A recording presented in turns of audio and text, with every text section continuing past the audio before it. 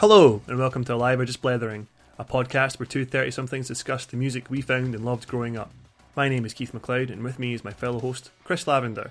Today on Alive or Just Blethering, I'll be taking us through Infest by Papa Roach.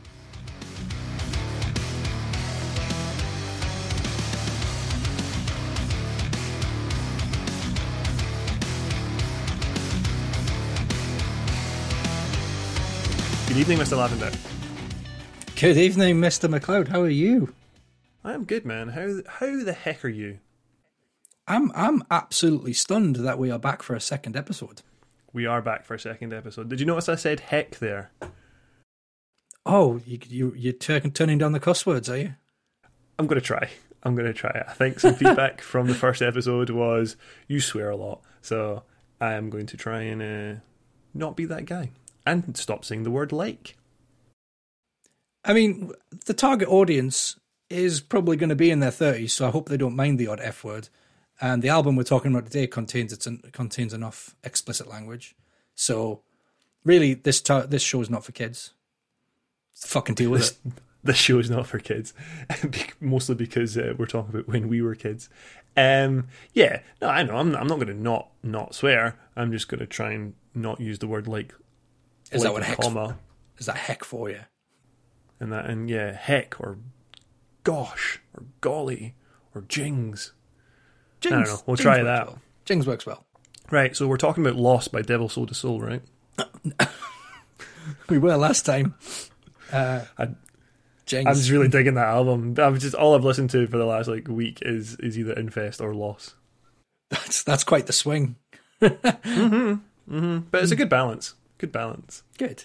Well, can we talk about Infest today? We'll get it on record. What we what our feelings are on this one in 2021. You're right. I mean, we try not to talk too much about this in between, but you've been giving me you've been giving me not a lot to go on, so I feel this is going to be a pretty or maybe an equal conversation about the album, some positive and some negative, but will we get into the nitty gritty? You kick us off. So tell me. I've not got my bloody notes up. Oh my goodness! Tell you what would you like me to tell you? Where any story should start, at the beginning. At the beginning. Papa Roach is an American rock band from Vacaville, Vassaville, Whackaville, Jackaville. Is that a soft J with a V? Vacaville, California, formed in 1993. There you go. First point of conversation. Whoa. I didn't realise they were that old. Wow. Yeah. 1993. So, wow. That's actually taken me by surprise. I've not looked into this band in the slightest. Usually I do a bit of digging around before these shows, so I'm like, oh yeah, I kind of knew that. But I'm not going to play that game today. I've not read up on this album other than literally listening to it maybe more times than I should have in 2021. Making their Spotify royalties pay for themselves this year. But I am genuinely shocked at that they've been together since 1993. So that's a good 7 years of I'm assuming hard work. I mean, they did form in high school. They were mostly friends at school. So at what age they were, I could do the math. I'm not going to. So I don't know what age they were in 1983, but they definitely started in high school. The original lineup was consisted of lead vocalist Jacoby Shaddix. What's his name at the moment? His name is Jacoby Shaddix, and that is his birth name.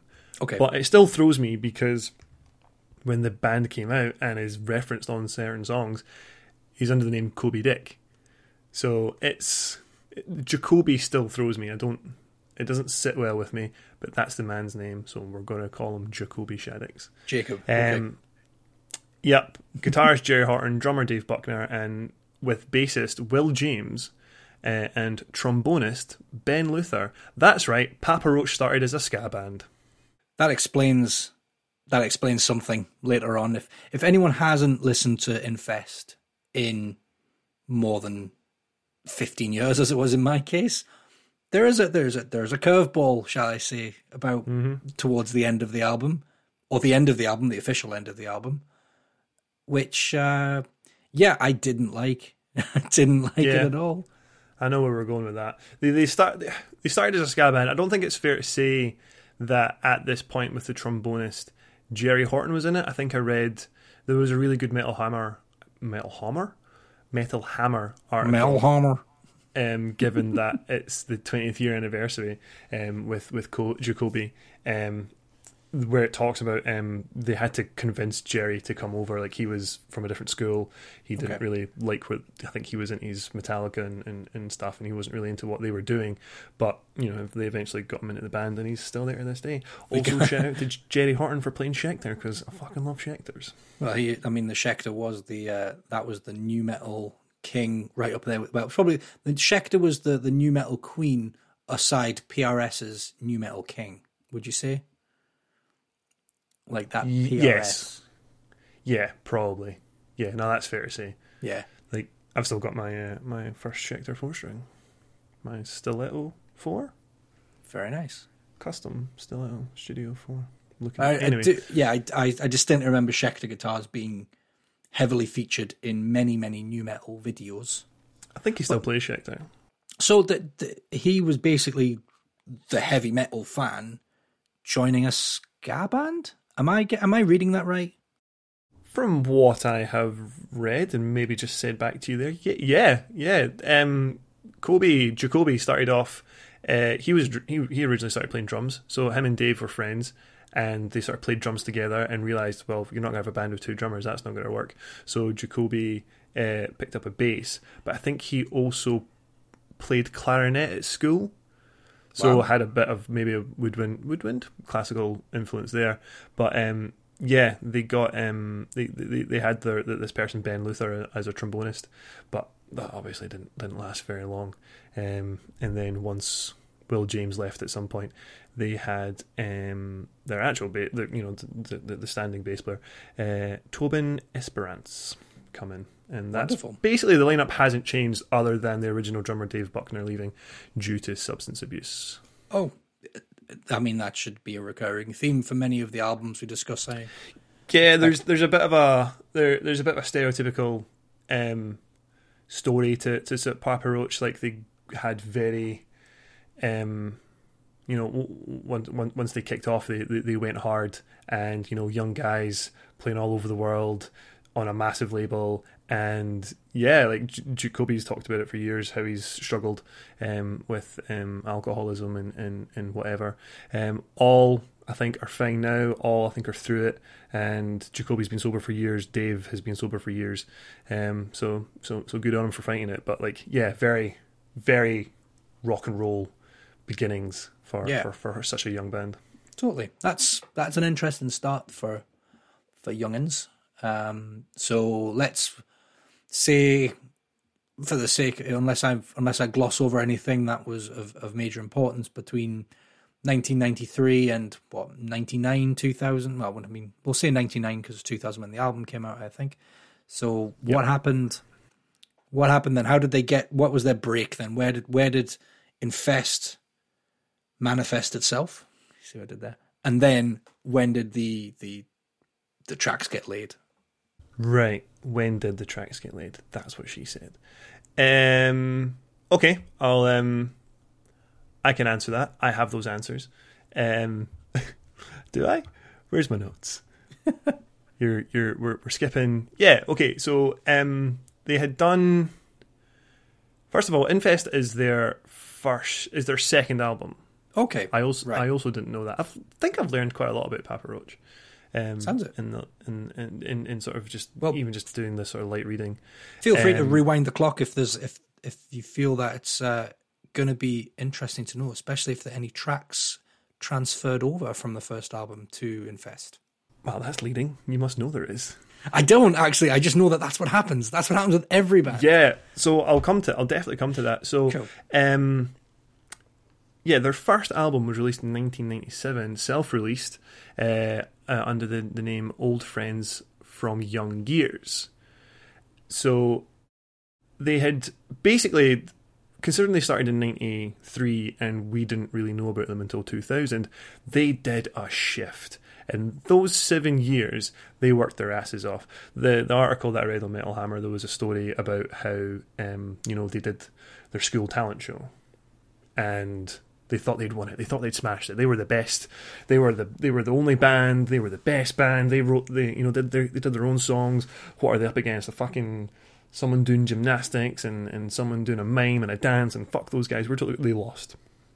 Okay. And apparently Jacoby was crushed and all this stuff. But first piece of humble pie. I mean, they're obviously still in school if they're doing the talent show. Sure. But from that point on, I think it instilled a pretty good work ethic in them, because they did that first album in '97, which.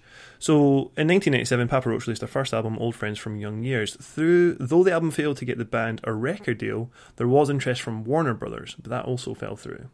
So They kind of thought they were getting their break. By this point, by 97, 98, they're massive. They're very well known in their own area. Okay.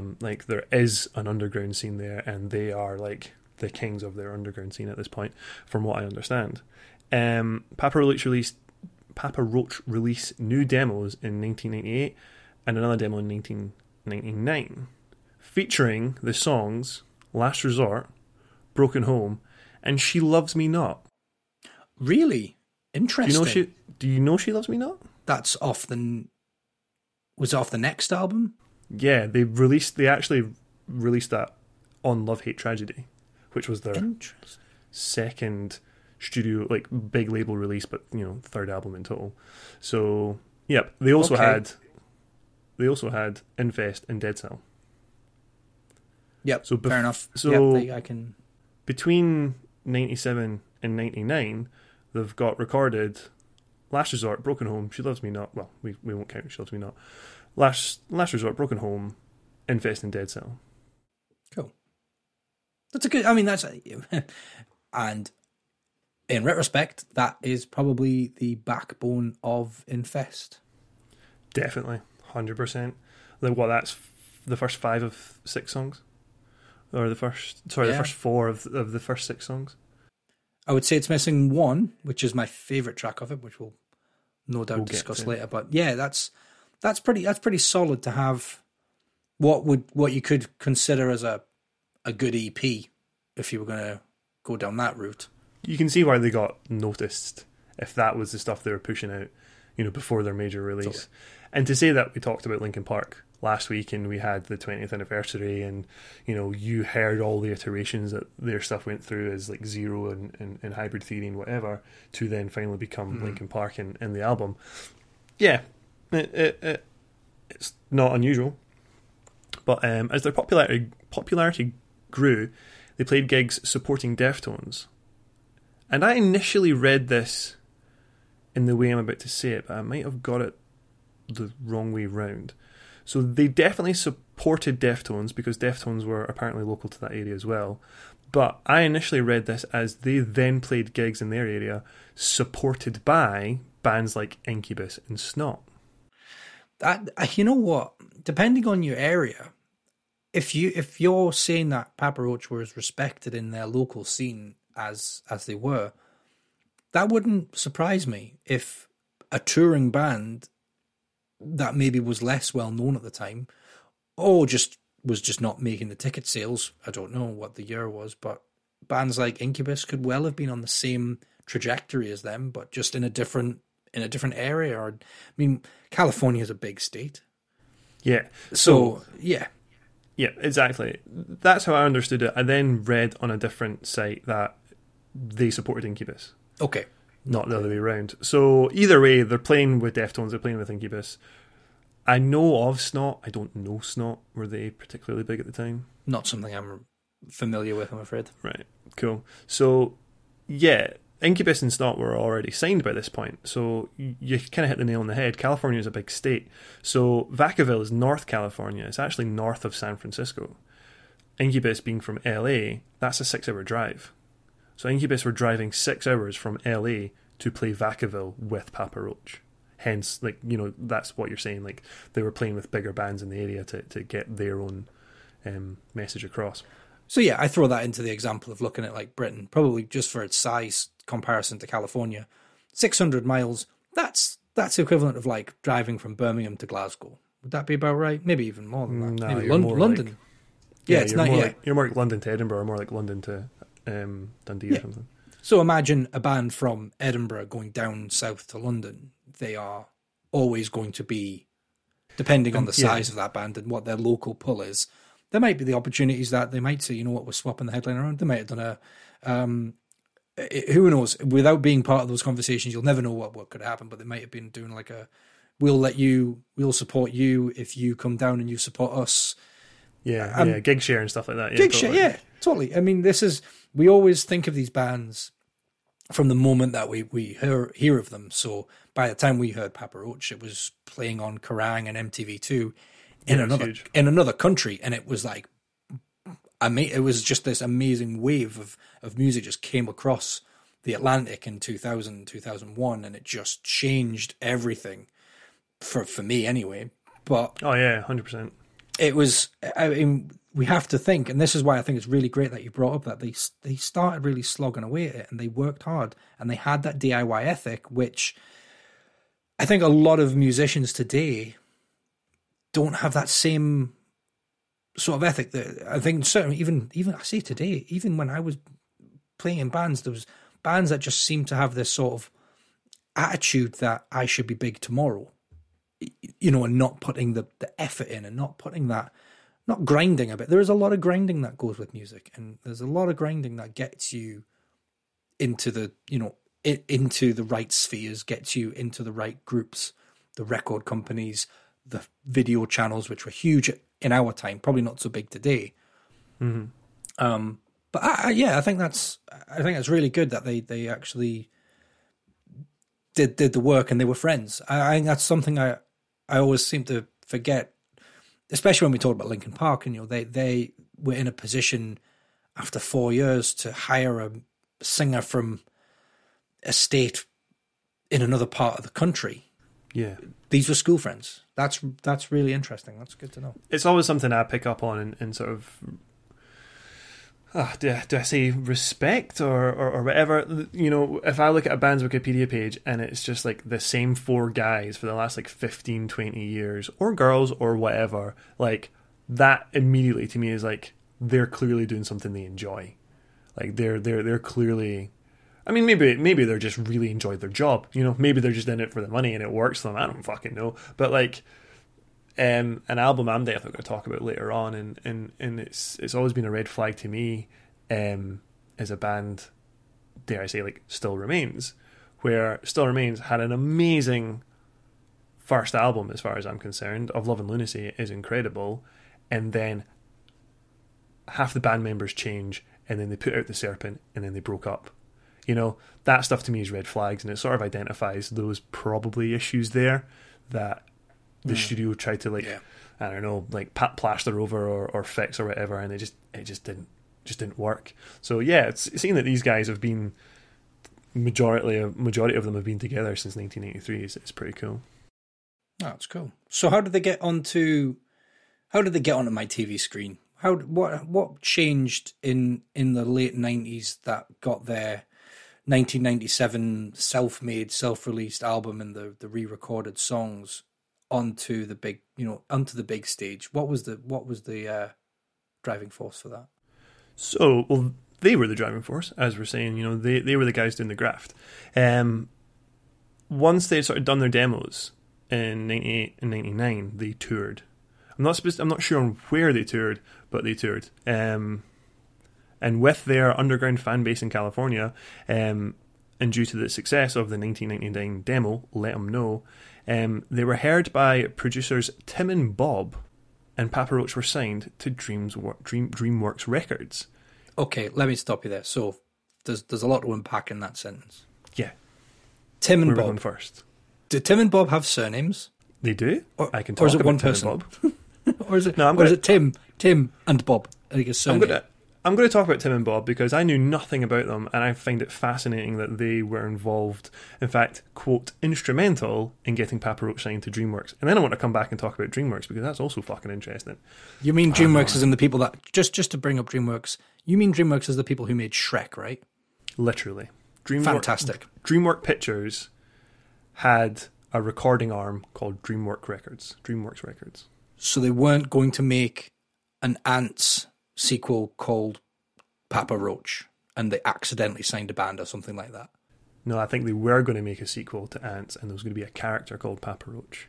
Wow. But then it never went ahead. Damn it. That would have been so good, because Ants was fine. I had no problem with Ants. I think Ants was a great movie, and I think we should start another podcast talking about movies. But anyway, back to Papa Roach. Yeah, and you want to start off with one about Woody Allen? Okay. That movie has so much to talk about. I don't want to even get into it.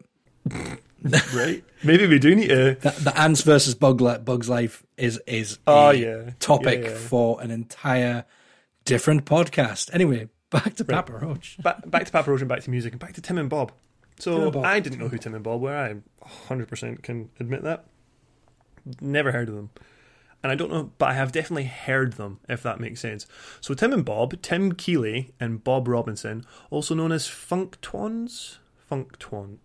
Funktwons. That sounds like something you would order in a fusion Chinese restaurant. Right? Yeah. Totally. Can I get a fried rice, the sweet and sour chicken, and some of your custom Funktwons. I'll have a couple of veggie Funktwons, please. A couple of veggie ones, because I'm Why not? watching my figure. Why not? I mean, I was thinking, what was I thinking? What are those crispy roll things? Wontons. Spring rolls. Thank you. I was thinking spring rolls. Fuck. Funktwons. Right, so Tim Keeley, Bob Robinson were a songwriting and production duo. Tim and Bob have discovered and or worked on some of the biggest artists in the music industry and have helped develop the Atlanta music scene as it is widely known for today. Now, I'm not particularly familiar with the Atlantic music scene, but... You mean Atlanta, the city? Sorry, Atlanta. I said Atlantic, didn't I?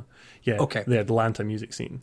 They have won 3 Grammys amongst 12 nominations and have sold more than 400 million albums worldwide, making them one of the most successful producing duos in music history. So we've already got Papa Roach in Northern California. Mm-hmm. The Funktwon... Tim and Bob sort of took a production deal with DreamWorks. So they were essentially looking to work with, or they would essentially produce artists for DreamWorks. So they heard the 1999 Let 'Em Know demo and said, we're signing these guys to DreamWorks. Did DreamWorks do anything with their music? I'm intrigued. Now we've started to draw in a movie studio. I'm interested. What happened with that? Yeah. We'll talk about DreamWorks as well. So, Tim and Bob, they're among the most consistent urban producers of the last 18 years, earning a spot on the Billboard's top 10 list of producers almost every year since 1998.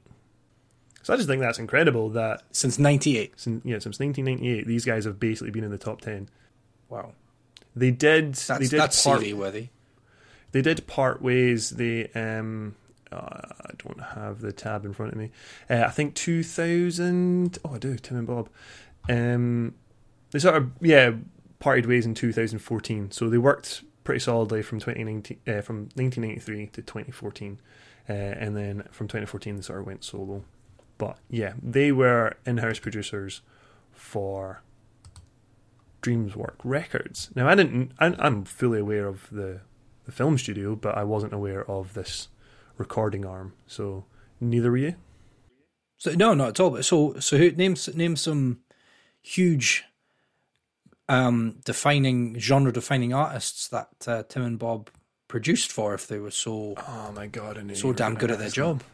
All right, of course I'm going to ask that. Well, I didn't write it down, so I'm just going to have to pull off of the Wikipedia here. Associated acts: Destiny's Child, Beyonce, Will Smith, Boyz II Men, Michael Jackson, Jennifer Lopez, Nas, Mary J. Blige. Do I need to keep going? Lionel Richie. No, you don't. Earth, Wind and Fire. Hilary Duff. Monica. The boy is mine. Yeah. That's okay. So a lot of late 90s R&B. That's what I'm catching off that. That's fair. Okay. And then obviously moving from Destiny's Child to Beyonce, that's taking it into the early 2000s, even early 2010s. Yep, they've worked and everything. Wow. They worked DreamWorks, they worked with Def Jam, they worked with BMG. So yeah, these guys not to be sniffed at. Yeah, not to be sniffed at. That seems pretty damn impressive in my book. So I wanted to give them a shout out. And then I had to do a little bit of an investigation into DreamWorks pictures. So, like you said earlier, DreamWorks, did Shrek, Madagascar, Kung Fu Panda, a lot of animated movies. They were sort of, dare I say, like your diet Pixar. I mean, their reason for existing was in a direct middle finger to Disney. I think so. I think that's. In fact, it was Katzenberg. It was. They were founded by an ex-Disney exec who'd been. I'm so glad you said Katzenberg because scalded. Right, DreamWorks Records was an American record label founded in 1996 by David Geffen, Steven Spielberg, and Jeffrey Katzenberg. So you're fully aware of Katzenberg, right? Yeah. Right, He cool. is. He is the man that. He is the man that just wanted to stick it to Disney so hard, so hard. Do you know why? Because he was originally at Disney. Like that's where he started. That's where he made his name. He was a producer at Disney on Little Mermaid, Beauty and the Beast, Aladdin, Lion King, like some of their biggest films. I don't know why though. If I can recall rightly, it's over technology.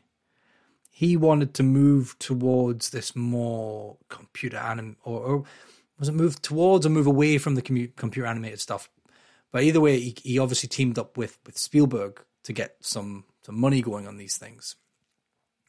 Spielberg, he had his own producing studios, and yeah, it was just a direct competition to them. And some of the DreamWorks stuff that came out, yeah, you used the word diet there earlier. Diet Pixar. Very much some of their earlier efforts were, shall we say, diet Disney movies. Even their animated stuff. They've tackled some things, and I think they didn't really, to me anyway, really smash out of the park until Shrek. And Shrek was just an entire dig at Disney.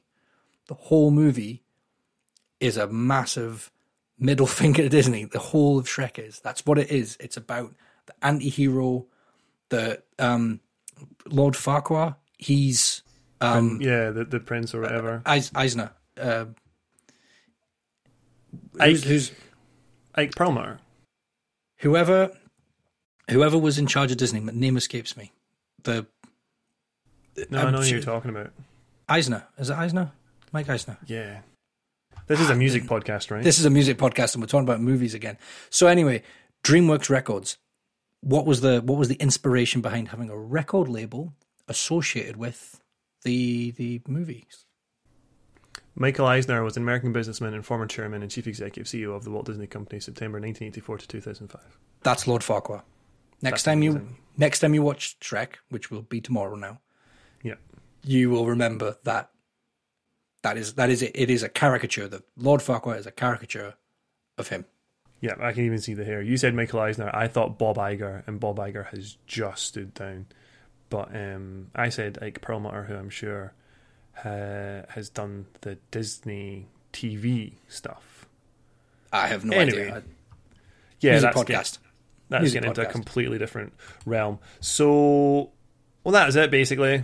I was going to go on to talk about how Jeffrey Katzenberg also most recently was known for Quibi. Oh, God, yeah. Wow, there was a disaster waiting to happen right there. Yeah. Let's just watch television in portrait mode in, 8 to 10 minute segments. That's YouTube, mate. It sounds like YouTube, yeah. Every time I read the descriptions, like, I can do that with YouTube. Why would I? It was, I think the concept, there's clearly an idea in there, which is to have a mobile friendly platform for, I think the idea was to have short 8 to 10 minute like episodes or movies broken down into these chapters that you could watch on the bus, that you could watch on the train. Mm-hmm. COVID, which happened, COVID was a thing, meant that people weren't taking the bus or the train anymore. So Netflix subscriptions went through the fucking roof. But then at the same time, and I'm totally ripping this from a different podcast, but at the same time, you're right, the pandemic hit, so people started to consume more online streaming content, and Quibi still landed on its arse. Like, it imploded spectacularly. So they had some big names on it. They had some people doing some proper shows on it, but yeah, it's ultimately it failed miserably. But that was Quibi, that was Jeffrey Katzenberg. He's still got way more money than us. DreamWorks Records was a subsidiary of DreamWorks Pictures. They operated until 2003, until it was sold to the Universal Music Group. Right, okay, 2003. Yep, it's not a record label anymore. They actually ran until 2006 because they created a country music branch. Oh, I mean, that's basically another genre. Yeah, because it was DreamWorks Nashville, I think it was called, and that ran until 2006. But DreamWorks Records itself stopped at 2003. Like, country music may as well not be music. I'm not going to shit on it because that's too easy.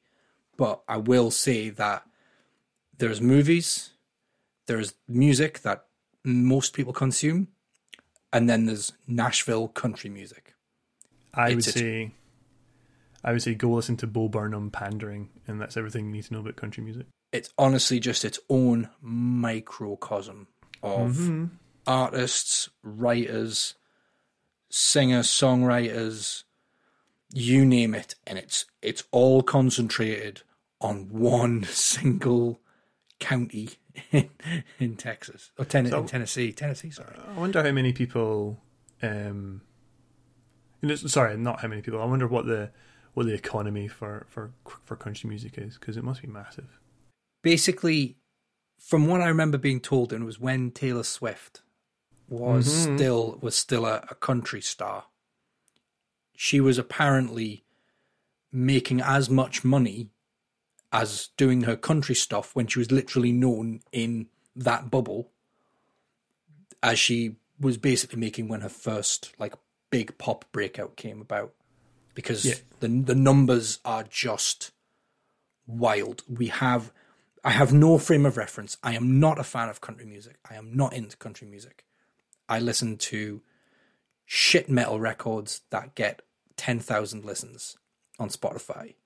So I have no frame of reference when... Humble brag. So that's how...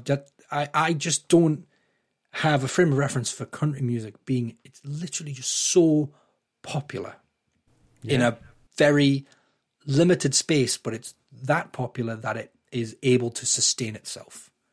It's like that local music scene. Imagine there was just a Glasgow, Edinburgh music scene that was just so good that it could just sustain itself just through locals. It's Why ridiculous. Are you still talking about country music? Because it blows my fucking mind. You've got every a time I fucking think about hole. it. I didn't realize you were so triggered. It's not a trick. Honestly, it's absolutely respect, right? I am not shitting on it. I don't listen to it because I don't like it, but I've got massive respect for the scene, for having a scene that can look after itself, and I'm very jealous of that. You're in awe of the beast, huh? Absolutely. Anyway, DreamWorks Records got signed to Universal. That's it. DreamWorks Records folded in 2003. It went into Universal Music Group. David Geffen went off and created his own label called Geffen Records. Famous enough. Papa Roach released their second album on DreamWorks, and then they released their third album on Geffen, and that's as far as I looked. I didn't look at every album they released. Okay, so they must have stuck with this guy. We've been on this for about half an hour now, if people have been listening. So Infest. We're getting there. We're getting there. So we've got the band are on DreamWorks Records. We've got that they've been together for some significant amount of time. We've learned that you deeply respect country music while not enjoying it. That is That is a very accurate statement. I'll take that one. Okay. So Infest. Anyway, carry on. Right. So we're April 25th, 2000. Infest has dropped. It was recorded, let's go back again, October 1999 to January 2000 at where you mentioned last week, NRG Studios, which was where Hybrid Theory was recorded. Oh, was it the same studio? Oh, I didn't studio. pick up on Infest. I thought you said that. I'm sure you said that. I may have. I can't remember. It was over a week ago. Yep. Produced by Jay Baumgartner. There's a name I recognise. Jay Baumgartner has worked with the likes of Bush, Sevendust, Cold Chamber, Drowning Pool, Godsmack, 3 Days Grace, Ya Boys P.O.D. Oh yeah, we'll be talking about them soon. Newfound Glory, Spineshank, and Alien Ant Farm. There's at least, in that entire list, there's at least 3 or 4 bands we're going to be talking about over the coming weeks. Interesting. I could maybe talk about one. I think I enjoy most of the bands in that list. I gotta be honest, man. I've got a weird thing for Sevendust. I've never listened to a Sevendust album, but I just hear some of their singles and I'm like, fuck, that's a jam.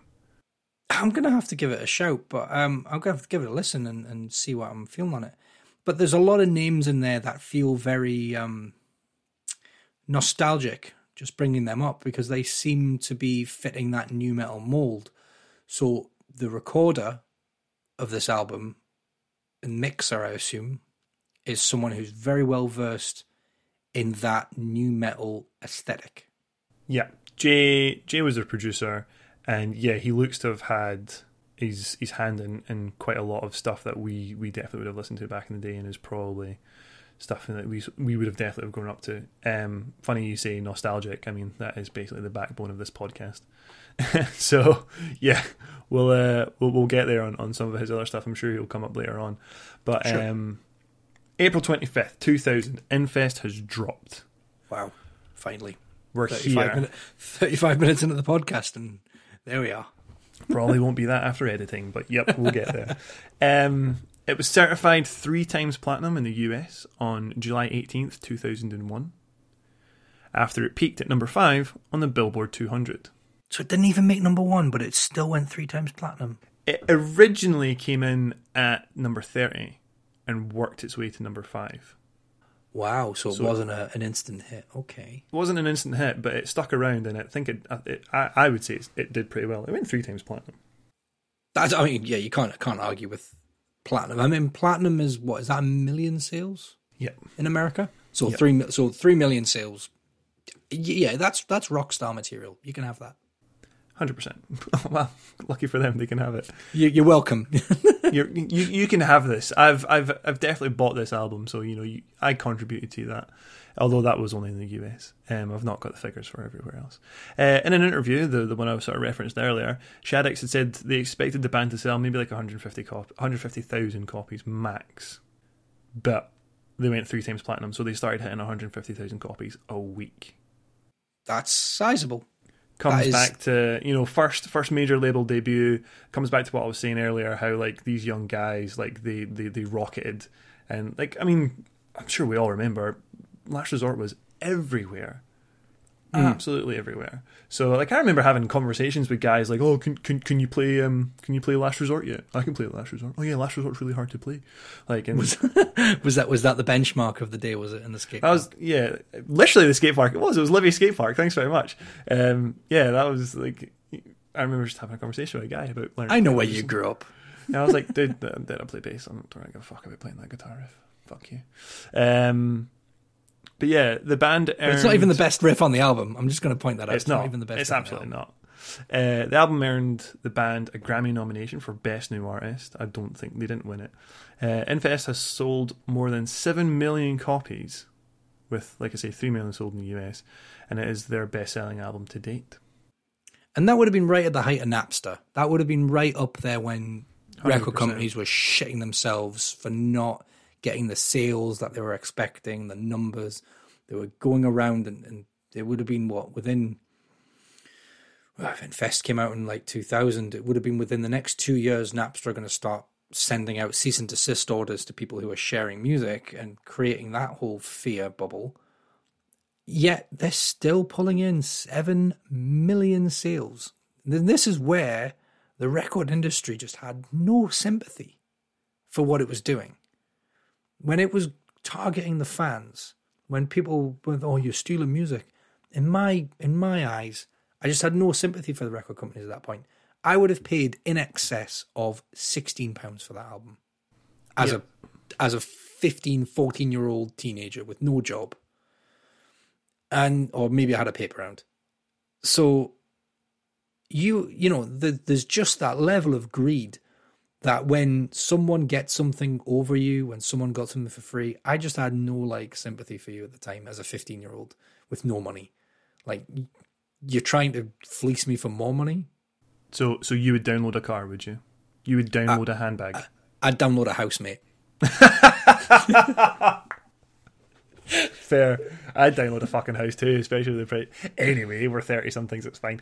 Yeah, no, I get what you mean. Like, I downloaded music back in the day off of Napster and LimeWire and whatever else, Kazaa.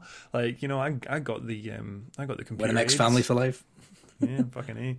So, yeah, you're right. Like, I think if there's something there about, like, if I'd actually spent all the money for the music I'd had, like, I wouldn't actually have any fucking money. But then there's also the counterpoint to that, to play devil's advocate of, well, they're providing material. Like, there's a product there at the end of the day, and like, we live in that fucking capitalist society where, like, you have to exchange goods and cash and all that shite. So, like, if you're not buying their records, they're not making any money, so they're not able to really continue making said records. So I get how the system works, but you're right. At the time, like, music was pretty expensive back in these days. This was before. It's just probably important to highlight to anyone who might not remember, but HMV used to be like the most expensive music shop in the country, in the UK. You would always pay an extra £3 or £4 for a CD that you bought from HMV. You had your likes of MVCs. There was Our Price, Coda, and Coda if you were local in Edinburgh. In Newcastle, we had was Windows. Coda not national? I don't know. I never heard of Coda in Newcastle. Wow. We had Our Price and JG Windows, and Pet Sounds was our that was my go-tos anyway in town for Newcastle. And you would always find, now this is where the difficulty lay, was that those shops were a lot smaller, so they would have less stock. So you wouldn't find everything, but you knew you could go to HMV and there would be everything. Mm-hmm. Yeah, but then I suppose you're paying a premium for that. Well, this is what you're paying. You're paying for the selection, effectively. Mm-hmm. But it was always at least £2 or £3 more per CD, and it was just a total rip-off, because they would also charge an extra £1 or £2 for ones that they'd imported from the US.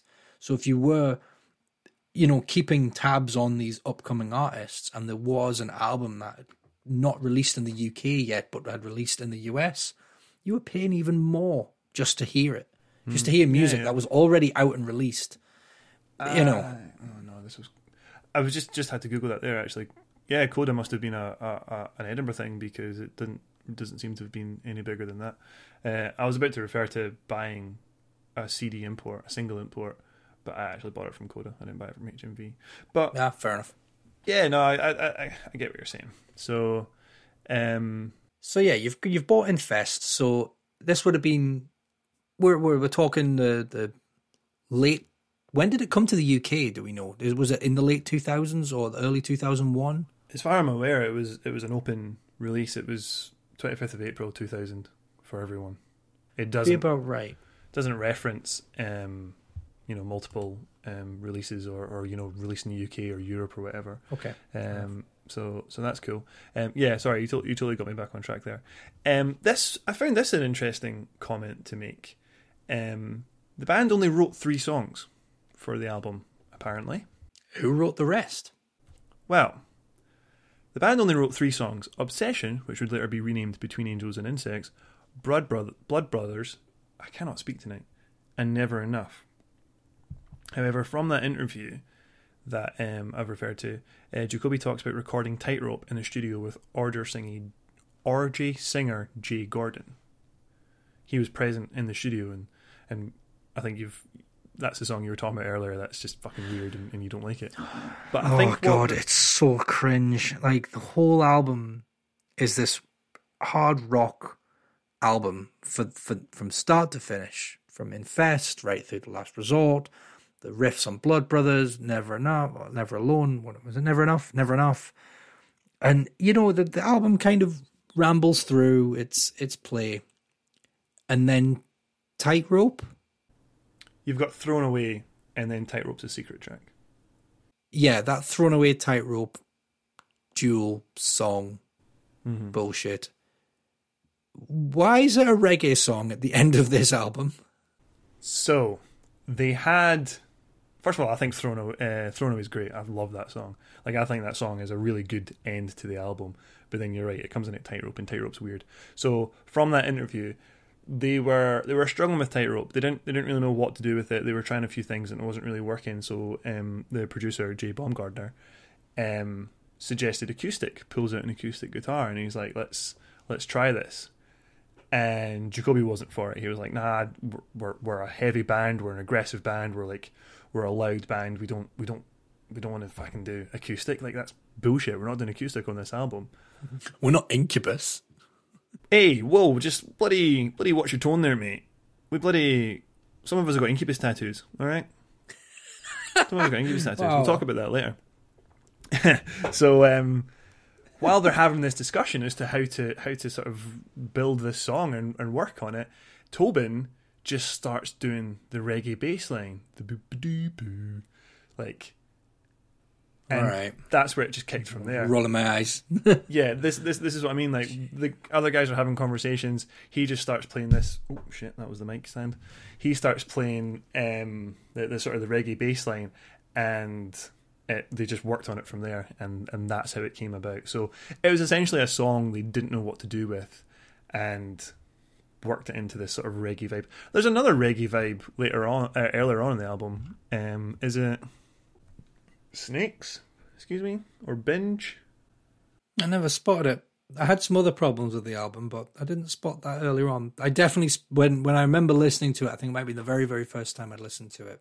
Not the very, very first time, but the first time I listened to it in recent memory. And I played it through just from start to finish. And the end, it went onto that Tightrope track. And I had to wonder, I was just like, what the fuck is this? Has Spotify just picked a random artist and moved on to another album, or what? I just had this moment of like, there was a reggae song on this album. I don't remember there being a reggae song on this album. I don't like that there's a reggae song on this album. Why am I listening to a reggae song, and why am I talking about it several days later to an audience potentially? That frightened me. That there's this dreadful track sitting there waiting on the mini disc that I recorded for this, and I never heard it. Well, I mean, you're right. It doesn't really land a lot with me either. I can kind of dig it for what it is, but like, yeah, I would quite happily just like kill it after Tightrope kill it after Thrown Away and be done with the album. But that's why it's there. Essentially, Tobin, bass player, just started jamming something out, and they went with it. And hey, man, that's music. That's creativity. You go with the flow. They've sold more copies. They've sold more albums than I ever will. They've sold a lot more albums than you ever will. So yeah, sorry, but hard truth there. Hard truth. I'll take it on that. Yeah. Like I say, so it says they only wrote 3 songs for the album. I think what that's meant to say is, we mentioned earlier, they had Infest, they had Last Resort, they had Blood Brothers, Broken Home, they had and Dead Cell prior from other EPs. So I think they had the collection of songs before it became Infest, and then for Infest they wrote Between Angels and Insects, Blood Brothers, and Never Enough, and presumably Thrown Away as well. But that's what I understood from that. So take that as you will. I think that's kind of impressive that their material was so good prior to actually being in house with the producer that they essentially had an album's worth of material, and it was, well, still stands as one of the sort of bigger nu metal albums to date. Yeah, that it sounds. I mean, the difficulty with me was going from listening to an album like Hybrid Theory that we talked about last week, going to this. This is a much more raw sound. Oh, that's me being polite. An album, so Hybrid Theory, recorded in the same studio, but obviously produced and written and performed by, I would say, people. Much more competent artists at the time, made an album that could almost be listened to today, and it sounds like it was recorded yesterday. Yeah, it sounds like it was written 20 years ago, but it sounds like it was recorded yesterday. All right, so part of your... My problem with Infest is I feel it's really poorly aged in that regard. It doesn't sound... It sounds like it was written and recorded over 20 years ago. And there's some points within the album that I feel... They made me wince. They made me think, oh, you left that in there, did you? And it starts right from the first song. Right from Infest. What about it? Corby can't sing the word infest. it's next time you listen to it, just realize that some auto-tune would have gone a long way with that song. Wow. I just feel like that song set me off realizing for the rest of the album that there's parts of this that just don't sound well recorded. And that's my issues with the production of the album as a whole. It doesn't sound good by today's standards, which as teenagers we probably didn't give a flying fuck about. I do not have that problem. Okay. So I've enjoyed going back to this album. I have periodically over the last 21 years, oh my god, 21 years, gone back over this album and listened to it. But it's I gotta be honest, I didn't really stick with Papa Roach after this. Like I got Love Hate Tragedy. I actually got Love Hate Tragedy second hand off of eBay. I thought, wow. shit, I felt like I should own it, so I think I paid like £3 off of eBay for it.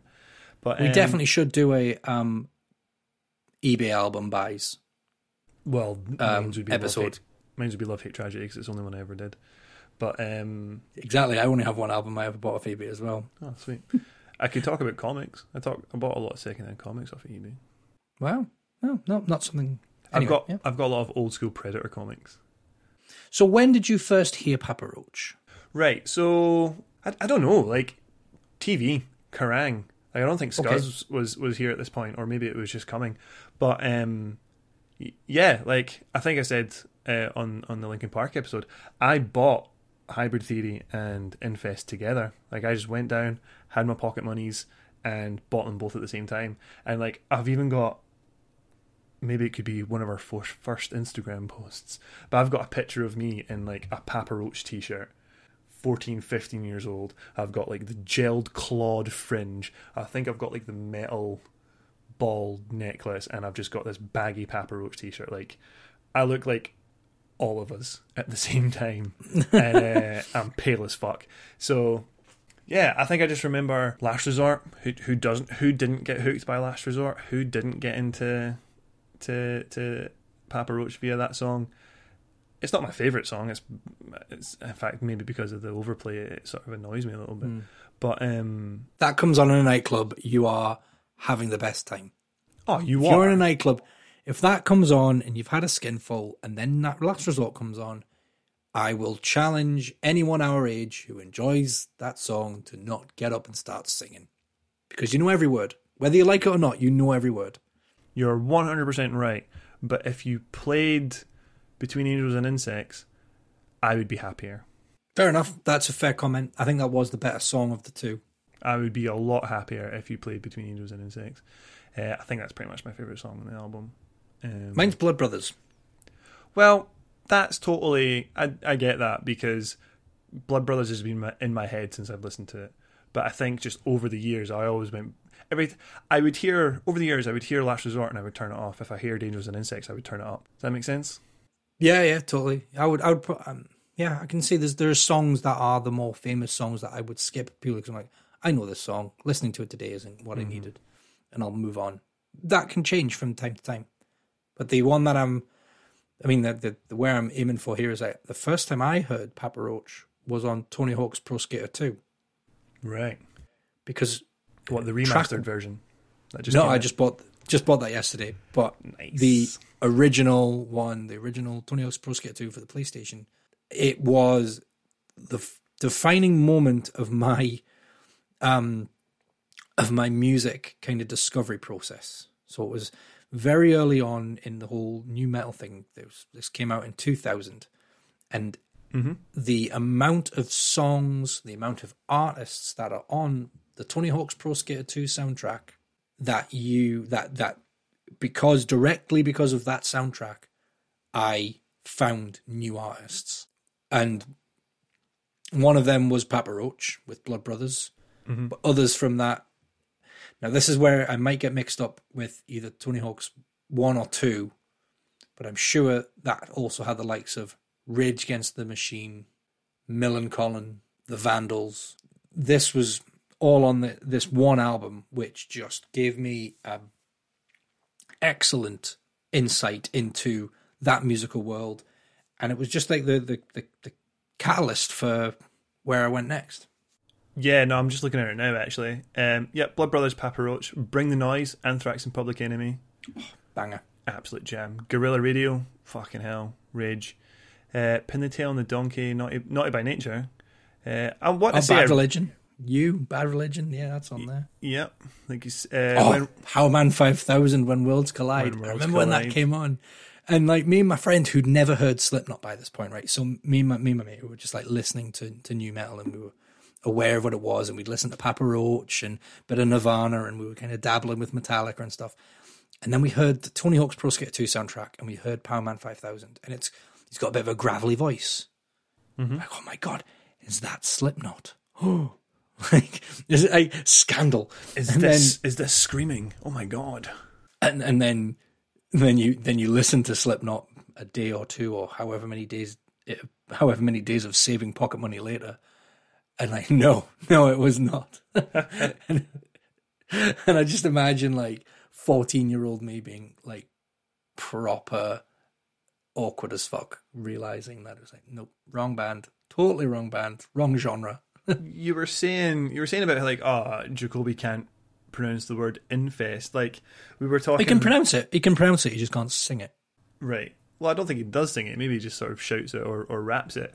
But like, worse. We talked about Linkin Park and their rap rock sort of contribution. I don't think we ever talked about Papa Roach or mentioned them at the time, which was funny because I had Infest in my head for this episode. But I still think you're saying that the album sounds like it was recorded 20 years ago, and sounds like it was written 20 years ago and sounds like it was recorded 20 years ago. I don't get that, to be fair. I'm gonna give this album maybe a bit more credit. I've maybe stuck my nose up at it over the years, over time, but going back to it and sort of maybe even learning a bit more about it and the band, like, I'm like, oh no, fuck man, this is a jam. I would say From Infest to Blood Brothers is great. Like, I think you could put that on at like parties or whatever, and like, you're gonna have a dance, you're gonna have a jam, you're gonna have like a little headbang or whatever, and that's going to be cool. It wavers in the second half. The second half of the album is distinctly weaker than the first half. It's distinctly weaker, but I think Papa Roach as well themselves, like, Jacoby Shaddix as a man, I don't want to diss the guy or comment on the person or whatever. Like, he is who he is, but personality wise, he comes across very bold and strong, and I think in his younger years he was overcompensating for perhaps alcoholism or whatever, but like, he's a cool dude. I'll say it. Like I think he's maybe a bit much to take at times, but like I think he's very forward and confident in himself now to go forward, and he covers some heavy shit on this album. Like, I mean, Last Resort itself isn't about him killing himself, it's about his 17-year-old friend at the time who literally tried to kill themselves. Yeah, it covers some really tough topics. I'll give it that. So they had the courage to do that, is what I mean. Yeah, I mean, if you compare it to bands of the time, so Limp Bizkit was singing just break stuff, nookie, just heavy, riffy, kind of nonsense stuff. You know, then Papa Roach come along, and I suppose the meaning, the deeper meaning of their lyrics, especially if it related to real life stuff like Last Resort, that's hard hitting. I think the next track's Broken Home, which, for all it's very much in your face. There's no doubt what it's about. I mean, the closest I could probably say is in Blink-182's "Stay Together for the Kids." It's a song about your parents divorcing, and essentially, which, as a 14-year-old kid, if you've ever been through that, I've not. I imagine it's probably the worst time that something like that could ever happen to you. It wasn't just his parents separating, like his dad was an alcoholic, and it was about his absentee sort of father. And then you've got Dead Cell. Now I don't think I knew this up until right now, or up until reading about this album. But Dead Cell was about Columbine. It was about the kids who shot up the Columbine school. Was it? I didn't know that. See, I didn't read up on that. And this is a bit fucked that we claim to love and have listened to this music for years, but we obviously take our own meanings out of the lyrics without. I don't think everyone reads the inserts and studies every song and understands the true narrative of it. But yeah, Dead Cell's about that. It's pretty obvious what Between Angels and Insects is about. What is it about? It's an anti-capitalism song. Fuck yeah, and I fucking love it. Like, it's I know. I think that's kind of what got me with Papa Roach as well. Like, they're very sort of I say this now. Really, it's only out of 2 songs, maybe Invest and Between Angels and Insects, but there's that sort of anti-establishment sort of vibe going through them, and that sort of fight the power. To quote who the fuck was on Tony Hawk's Public Enemy. Fight the power. Great callback there, and stuff like that. And that's totally what hooked me with stuff like this. I mean, 14, 15-year-old Keith was balls deep in stuff like this with Rage Against the Machine, etc. So that shit really appealed to me.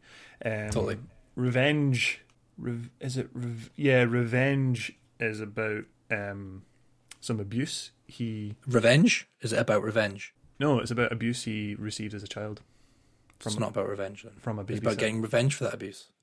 Something like that. It's really interesting that he's actually singing about things that actually happened to him.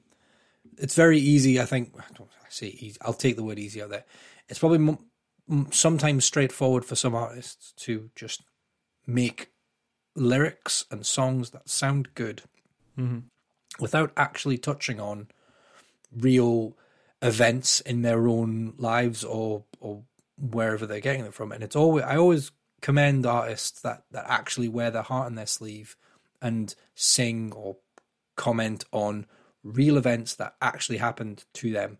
They're not just making it up. They're not just making up stories. There's a different level about singing about something that hasn't happened as singing about something that has happened. And I think it's almost that difference between like fiction and non-fiction. So if you're making songs about abuse, songs about your parents breaking up, about your friends trying to kill themselves, that to me is quite hard hitting. And I suppose on a retrospective level, the lyrics on this album are pretty dark.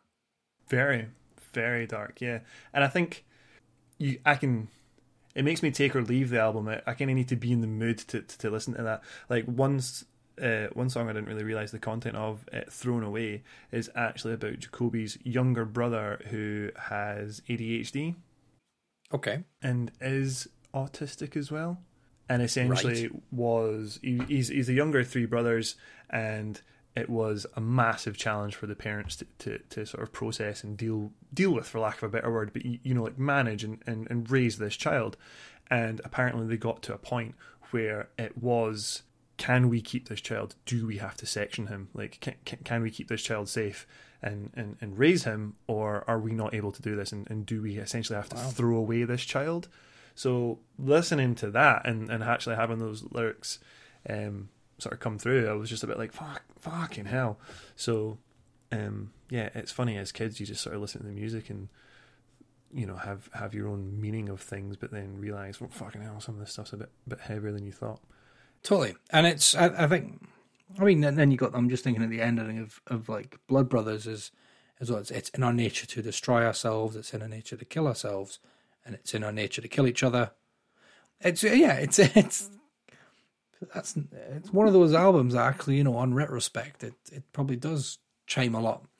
It definitely chimes with that 14, 15-year-old inside of you that was young and angsty and might have had some misgivings about the world at the time that you just could only express by listening to music that your mum and dad would hate. Yeah, entirely. So how did the album perform, actually? Because we've kind of touched on some things about ourselves and what it did. You mentioned that it did well for 3 times platinum, but I'm just trying to put myself in the position of the 2000s. How did it do against albums like Significant Other or other albums out that would have came out around the same time, like Issues? What was the ratio? I'm glad you sent me that question before we recorded, because I've got the numbers. So good. We've got Infest coming out in 2000, so I've compared it to Korn and Chocolate Starfish. It does, I think it holds its own, but it doesn't really compete, if you know what I mean. So the closest album for Korn was Issues in 1999. I can't believe Issues was 99. But I thought that was way later than that. Me too. Me fucking too. But hold on. Was there that much of a gap between Issues and Follow the Leader? What was the next album called? Untouchables. Was there that big a gap? That was would have been 2 or 3. That was 2001. Wow, was Untouchables that early? Wow. Yeah, because they toured and played Glasgow on the 11th of September 2001, and I was there at ACCC. Interesting. So, right, and then I've got it against Chocolate Starfish as well. So both Infest and Issues went 3 times platinum. Only, I'm not. It's not clear how quickly Infest did it, but Korn did it pretty quickly. Okay, I've realised I've not actually written it down. I think Korn did it in like 3 months, whereas Infest did it in their first week they sold over 500,000 copies. Jeez, oh. So Korn did it pretty. Porn went triple platinum, I think, a lot quicker than what Infest did. Chocolate Starfish went 6 times platinum.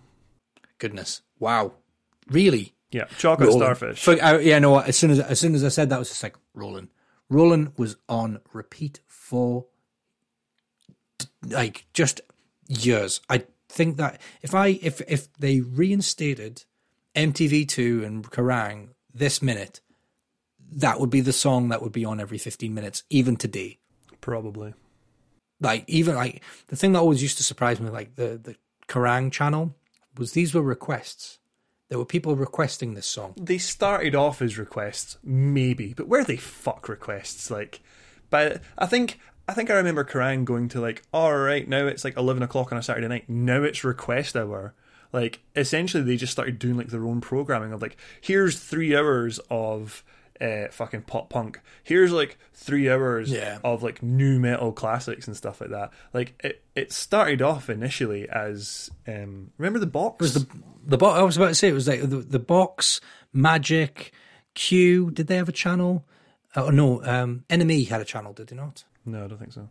There was a load of magazines that basically had channels, and they all played by the same sort of formula, which was this sort of jukebox feel to them, where you could send a text. Well, it wasn't even, was it send a text message, or you could phone a premium rate number and request it.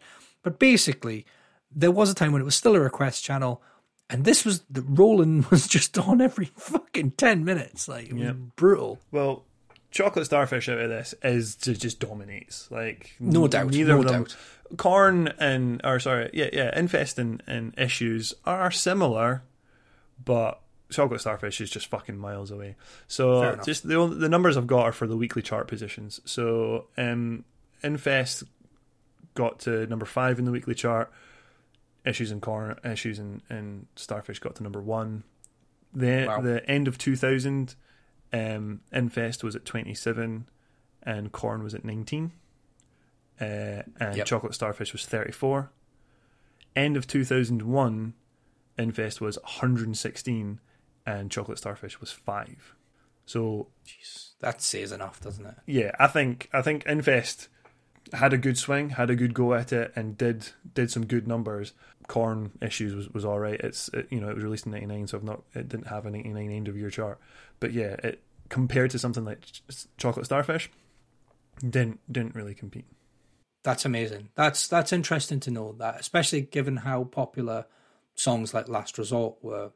But when you really, and I suppose in between Angels and Insect as well, that was on a lot. Mm-hmm. But yeah, Limp Bizkit were the kings of the genre. This is Chocolate Starfish. This is their second album. They are coming off of Significant Other. Significant Other was, 98, 99? And which has their biggest songs on it as well. Well, I mean, it's Nookie and fucking Break Stuff. But then they came out with My Generation and Rolling and Take a Look Around. So, yeah. But, whoa. No, Take a Look Around. Was that not what was the name of the one that they did for the Mission Impossible 2? Take a Look Around. That was not on Chocolate Starfish. It is on Spotify. No way! They've added it in. Raging. We'll talk about this at the time. Oh, we're gonna come back to this. We're gonna put a pin in it. We're gonna put a pin in this, and we're gonna talk about this another time. Fucking love that song. Limp Bizkit, Papa Roach toured in 2000. They did Vans Warped and Anger Management with Limp Bizkit. So you've seen Papa Roach live, haven't you? Yeah, in 2001 apparently. I thought it was 2003. Apparently, it was 2001. I'll just to end on that line when it comes to performance and stuff like that. You essentially had two massive 2000s rock albums, metal albums, in Papa Roach and Limp Bizkit, and they did Anger Management that year, so that must have been fucking massive. But my first gig was Papa Roach. My first ever. Yeah, no, I was about to say my first ever metal show. Like, I had never been to a musical performance before this. This was my first gig, and it was Papa Roach at the Barrowlands in 2001, 30th of May. Wow. That must have been really intimidating. No, I kind of loved it. I was the I was the I was the introvert. I was the quiet kid, the kind of stereotypically nerdy, geeky guy. I mean, I didn't do well at school or whatever. I kind of would say I hung around with some of the popular guys and stuff like that, but I wasn't the center of attention or anything. But fuck me, when it came to music like this, that's where I started to express myself a little bit more and kind of came out my shell a little bit more, and this is what sort of helped me become the person I am. And yeah, I went for this show hard. I didn't even think I was going to get to go. I had to ask my mum. It was in Glasgow. It was... How did you get there? What was the travel arrangements? Yeah, it was exactly needed travel arrangements. It was 45 minutes down the M8. I wasn't the Raj kid that would just say, "Fuck you, mum, I'm going to this gig." I had to ask for permission. So me and my friend Ollie Wilkes went. Just me and him. I think it was his mum, his dad, his parents drove us in. They hung around Glasgow and they took us home. Wow, that's really nice that you had that set up. I remember this show coming around and not going. Why? And my reasons for not going were there was a rumour circulating. A rumour that we would not be allowed in because we were under 16 at the time. Okay. And apparently they were IDing people on the way in to ensure they were over 16. Now, how someone knew this months before the gig, obviously before we even bought tickets, it is beyond me, or whether they'd been to a show at the same venue and they'd come across problems, I don't know. But there was this vicious rumor that circulated that you had to be over 16 to get in. I was under 16 at the time. And I was like, at the time, I was like, I don't even have a passport. I don't have a driving license. How do I prove my age when I'm under 16? Well, you do. And I was like, am I gonna have to go to the venue with a birth certificate in my pocket? Please tell me. This is. Please tell me you attempted it or something. I didn't even attempt. No, I didn't. I didn't even attempt to. Sorry to burst your bubble on that one. Anyone who was listening at home, I just didn't buy a ticket. There was just so much uncertainty, and then there was that question of travel arrangements. I didn't have that mum and dad of like a friend who would be prepared to take us there and pick us up and bring us back. And it wasn't really until I learned to drive when I was 17 when I started really going to shows on my own. Mm-hmm. I think I'd been to a couple of shows where I was able to kind of convince Dad, will you come and pick me up? And, I just had to ask. I just had to get myself there usually, which wasn't so much of a problem. But I always had to ask, and it always had to be when my dad wasn't working the next day or something like that, which was totally reasonable. Now that I think about it as a 30-year-old, I'm like, as long as I'm not working. As a 35-year-old? As a 30-something. All right, 30-something. As a 20-something. At any age, getting picked up from a venue is a pain in the hoop. And I recognise that more since picking up friends from venues after gigs. Yeah. Doing them a favor, that it's like, wow, that is really awkward, because especially when the venues, depending on the size of the venue, you don't know what door you're going to come out of, or you're going to be walking around the place for several hours or sometimes trying to find where your friends mum and dad have parked and so forth. So having a good solid base with them has probably been really good for that. So that would have been a great show. Who was the supporting act? Do you remember them? I think it was Alien Ant Farm. I can't quite clearly remember, to be honest. I googled it. I found the date, 30th of May. I just couldn't find specifically who supported on a bunch of websites. They didn't know. But on the 29th of May, so the night before, they played in Newcastle with Alien Ant Farm. And they were on the 26th of May, they had done Ozfest. So that's why they were in the UK. They were just sort of doing. Right. I don't know. Did you get that in round about Newcastle, where definitely in Glasgow, like if Ozfest or Download later on was in the UK, you would get some bands just filling in one or two dates around those sort of bigger performances. Yeah, totally. It was a done thing, especially for international bands. If they've come to the UK, show like Ozfest, which was usually incorporated into Download. You would get those shows, especially end of May, beginning of June. Right, so Download is usually the first weekend in June. I've never been. So you'd usually find these gigs of various bands like taking place, but they also might be supporting themselves, giving themselves kind of bit of chance to sort of spread their wings a bit and get around. I know that in Newcastle was always a surprise if I saw it on a gig venue list on a tour. Sorry, so it always felt like tours would go to Glasgow, London, Manchester. Yeah, and living in the northeast of England, that sucks because that's 2.5 hours to Glasgow at least. Mm-hmm. It's coming from Newcastle. It's about 2 and a bit hours to Manchester, or 5 and a bit hours down to London. So you talk, all three of those options. Not only are you paying for the gig ticket, you're paying for a hotel and the transport in between. And that, as a 14, 15-year-old, that just ain't gonna swing unless you've got a parent alongside you. I absolutely loved living in Glasgow. I lived in Glasgow for about 2.5 years, and just the access to gigs was incredible. It was so good. I mean, it was a bit of a pain in the ass being in Livy or Edinburgh and having to drive through, but living in Glasgow at the time was just really fucking good. But I want to say, if Alien Ant Farm supported, I would have remembered that, because I liked Alien Ant Farm at the time. Alien Ant Farm have a song on their first album, and it's great.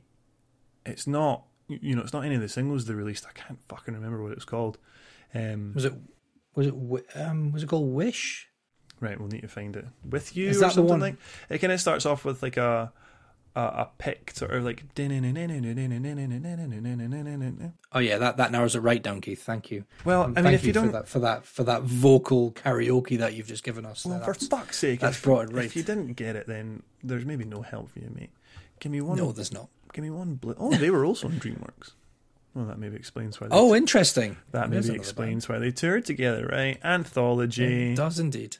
And it was called Wish. Brace yourselves. The word I said earlier, fantastic. Did you say Wish? I named it as Wish. You can listen back to the recording. It's called Wish. It's on Tony Hawk's Pro Skater 3. I can put another one to, again, I based so much of my listening habits on the games that I played. Clearly. And, yeah. I would pore over the credits of a booklet to find the names of artists that were on the games I was playing. Right, it's not Wish. I changed the story. It's called Attitude. I'll take your word for it. I've never listened to Anthology. It was never my bag. Track 7, called Attitude. Fucking really nice song. If you go back to that. 4 or 5 minutes long, Jesus Christ. Attitude. I literally listened to 2 Alien Ant Farm songs in my entire life. Really? And we've already just named one of them, and the other one was Smooth Criminal, because good luck escaping that one in 2001. Well, yeah. I mean, I listened to that album. I didn't really stay with them, but Attitude by Alien Ant Farm is a gem. The reason I bring up Smooth Criminal by Alien Ant Farm is it could officially be the first song I ever performed live. And it was the Alien Ant Farm version. No, I can't laugh in the mic. I know, right? I know, right? Oh my God.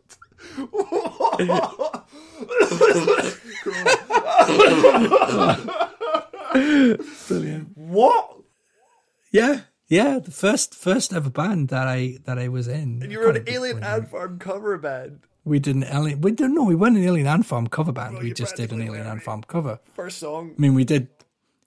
What songs did we do? We did 2, and that was one of them. Oh, the other one was. Oh yeah, get this. The other song was Madness, Baggy Trousers. Oh, of course it was. Good. I mean, Lord. so there we go.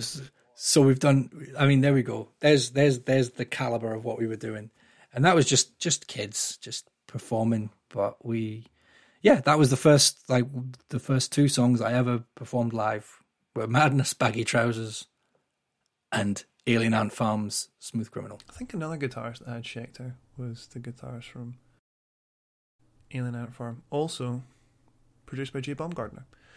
No surprises there. One day I will tell you about my first ever performance, and it wasn't Smooth Criminal. Good to know. I'm surprised it's not, given that response when I told you what mine was. One last thing. I think we've been talking enough shit about Infest. Yes, yeah. One last thing about the Infest gig, and it was something I took with me, or stayed with me for a good few years, was I'd seen an interview with Jacoby prior to going to the gig, because, you know, I was just like hoovering up all the videos and interviews and footage you could get of the band at the time.